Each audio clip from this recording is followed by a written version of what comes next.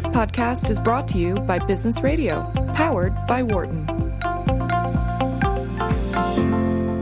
This is a Business Radio special presentation of Mind Your Business, live from the EY Strategic Growth Forum in Palm Springs, California. Here is your host, Loren Feldman. Hello. Welcome to a special 2-hour episode of Mind Your Business, live from the EY Strategic Growth Forum in Palm Springs, California. You're listening to SiriusXM's Business Radio, powered by the Wharton School.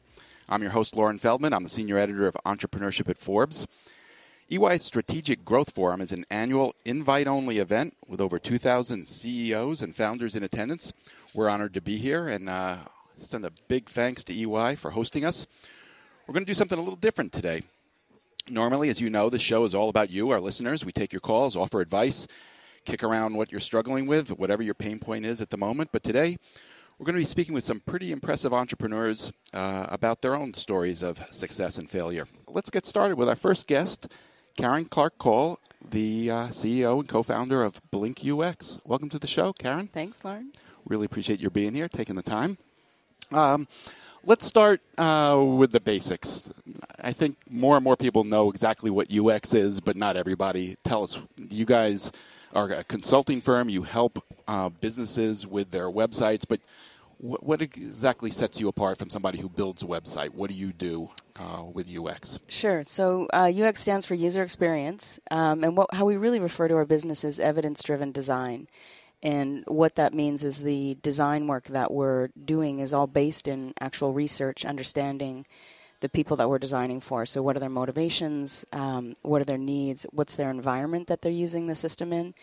And largely the things that we're working on these days are complex back-end systems, enterprise-level systems, a lot of Internet of Things, devices, systems, you name it, and everything coming up. A lot of voice nowadays, a lot of AR, VR.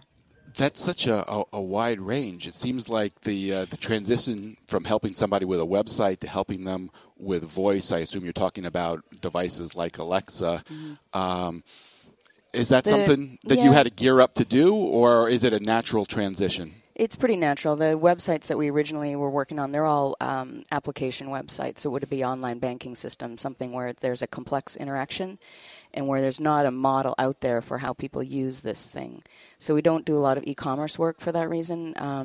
Amazon has set a pretty good de facto standard of how people expect to work through an e-commerce site. And it's better in those cases just to use what people are expecting and what they have been accustomed to using. So we're in there redesigning things like loan origination systems so that big companies like Farm Credit, who give billions and billions of dollars every year to farmers for their property as well as their homes. It used to be a multi-week process, and now it's really down to hours, all based through a well-designed user experience of the system. Designed in the sense that it's for the people who are coming and specific what their needs are. Interesting. Give us an example of what you would do with a voice system. How can you help somebody improve that kind of system? There's a couple of things that are fun that we've just finished and are working on. We're working with Moen to help them create a voice-activated digital shower. So if you didn't think you needed that, it's really fantastic. You can be lying in bed and have the shower turn on to the right temperature. Another one that's really great. Why do we need that? Because it's fantastic. I mean, that's in the delight box of, if you can make life more enjoyable in any way, that's ultimately our goal. And what we're trying to do is help people have more meaningful experiences in the real world. And the technology is out of the way because it's so well designed, so you don't even notice it. So if you're really focused on the technology or the app or the system, chances are it's because there's trouble and you have to work your way through it. And so if it's seamless and it's designed for your needs and your mental model, how you think, then the technology is really out of the way and you can get back to, having real conversations with real people. And voice in particular is really helping in the healthcare space for people with disabilities as well as seniors in the homes. You can have your lights turned on with a voice command. Things like that are really helping people live their lives in a way that's less friction, it's hard to say, and sort of allowing them to spend more time living again. And can you give us an example of what kind of role you would play? Are you talking about vocabulary? How are you helping make a voice system? Yeah, that's more a great user-friendly? question. It's the vocabulary as well as the sequencing. So what should somebody say? When should they say it? And what should the response from the system be? But in a lot of cases for voice, we're just helping companies more strategically think when they should use it and really when they shouldn't in a lot of cases. And another great example is with Pilot Flying J. They provide their truck stops across the country, and they provide food, diesel, showers, bathrooms, all those kind of things for the people who are on the road constantly. And getting to a station and having to wait in line for your fuel is really damaging to these truck drivers who they're paid by the minute in many cases. So if they can find out ahead of time where there's gas or a diesel pump available and then pull into the right stop when they've made a booking and do that all through voice in their trucks, it's really a lot safer. And so there's all kinds of ways that it's enabling just a better, safer world in those cases. At Forbes, we picked your company as one of our 25 Forbes Small Giants in 2016. One of our greatest honors. That's nice of you to say. We think you have a very special company, and the idea with Small Giants is we look for companies that have passed up opportunities to grow faster than they really have. Perhaps they haven't taken investment capital. There are things they could have done differently if their only goal was growing fast. You are getting to the point, though, where it seems like you might be more interested in being a giant than a small giant. I know you're thinking about your growth. How big is the company now? We're close to 80 people now. And do you say what your revenues are? About 11 million in there. And you've been looking at buying other similar businesses in other geographic areas. What's that been like? Because you have I know you have an interesting culture for your company. The idea of bringing other companies into it, I'm guessing must be a challenge for you. Yeah, and so we're about to have a little growth spurt. It's kind of like a kid. We've been growing steady and really for 17 years, and so it's not that fast in the scheme of things. So we've been around for a long time. And in particular, the last 3 years, I have been entirely focused on building scalable systems, defining our culture, knowing how to grow it and how to talk about it. Scalable systems to manage your company. Like quite literally like our time tracking system, our resource management system, our project management system, all those kind of things, making sure that they're set up to handle multiple offices with hundreds of people instead of one office with 50 people. That you're doing this in part, I think, because you happen to be a Forbes contributor as well, and you recently wrote a very interesting post in which you talked about how you did a survey of your employees and didn't quite get the answers you were expecting to get. Can you tell us about that? Yeah, that was kind of the beginning of this planning for growth, trying to make sure that we could define our culture so that we know how to talk about it when we're hiring, when we're looking for new companies. The first thing they want to know is, describe your culture, and if we can't do that, it's hard to grow it. And so doing a cultural survey we did 3 years ago with some consultants that I use called Calibrate, and they're cognitive psychologists, and they came in and they measured things that are known to connect to a thriving culture, a productive culture where people feel valued. And those are generally the kind of things that create, also a happy workplace where people get along and they like to be together. So we did that survey, and the results were, I thought many of the things would be great, and certainly the things we were working on, there would be clarity, people would know what their jobs were, their responsibilities. But in many cases, they really didn't, because I was trying to create this really flat, open structure, but it was too flat and too open, and people weren't being taken care of, and they didn't know how to get a raise, for example. So it really caused people to sort of not have clear purpose at work, and that's a big part in hard to feel valued if you're not quite sure what you're supposed to be doing. And so we really stopped and took that seriously and created what I call a cultural framework, which has 6 dimensions to it that we can measure. You're listening to Mind Your Business. We're doing a special show live from EY's Strategic Growth Forum. Our guest is Karen Clark-Call of Blink UX. So I guess in some ways it forced you to focus on what's important to building a great culture. Yeah. Great to me is it's productive. People are hardworking.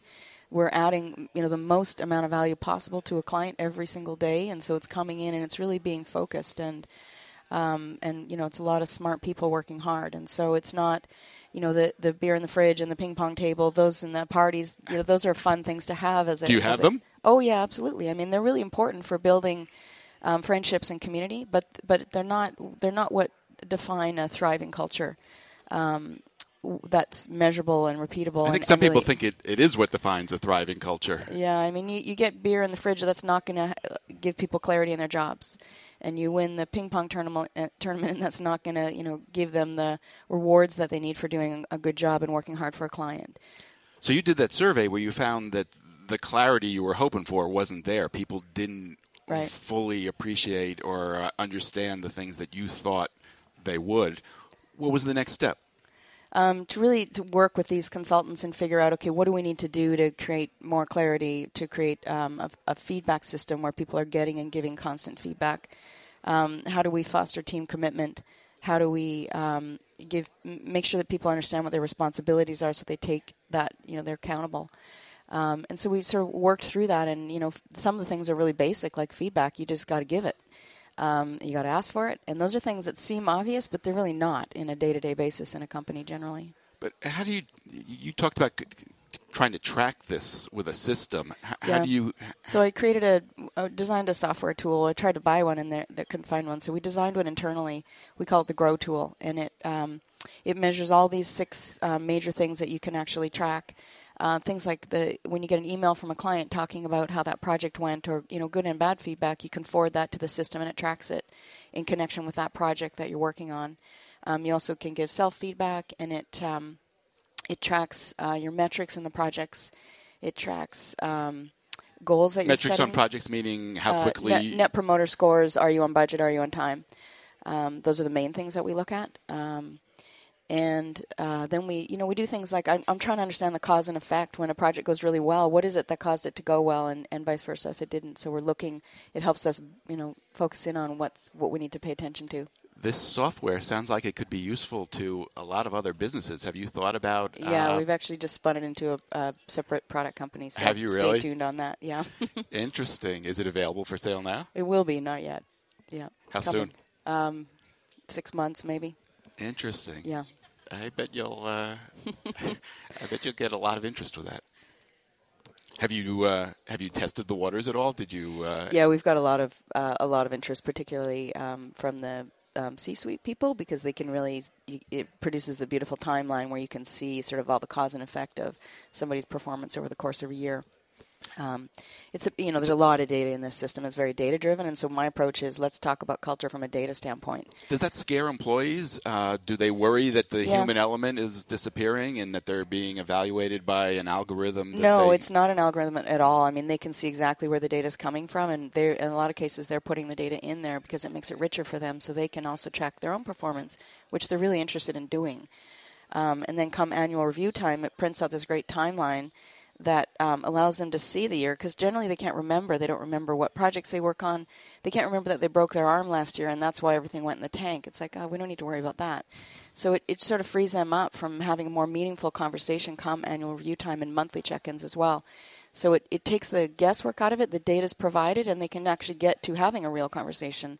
And their manager's job is to meet with them, and talk every month, every week. And they don't have to worry about collecting data. Have you done another survey since you implemented this? No, system? but we're ready for it. Yeah. I mean, we do a lot of informal ones, but not the same official one that we did last time, but it's coming. That'll be interesting. Yeah, it will. I hope it's better.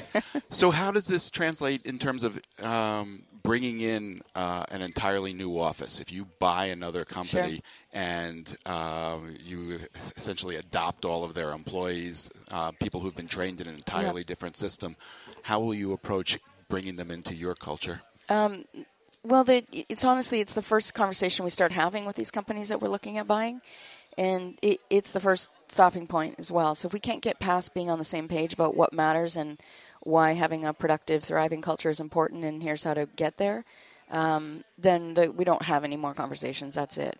And so, when we get past there, then generally people are really excited about it because you can actually define it instead of it being this sort of loosey-goosey, free-flowing kind of word and thing. There's actually some real numbers, and people really actually are excited about it.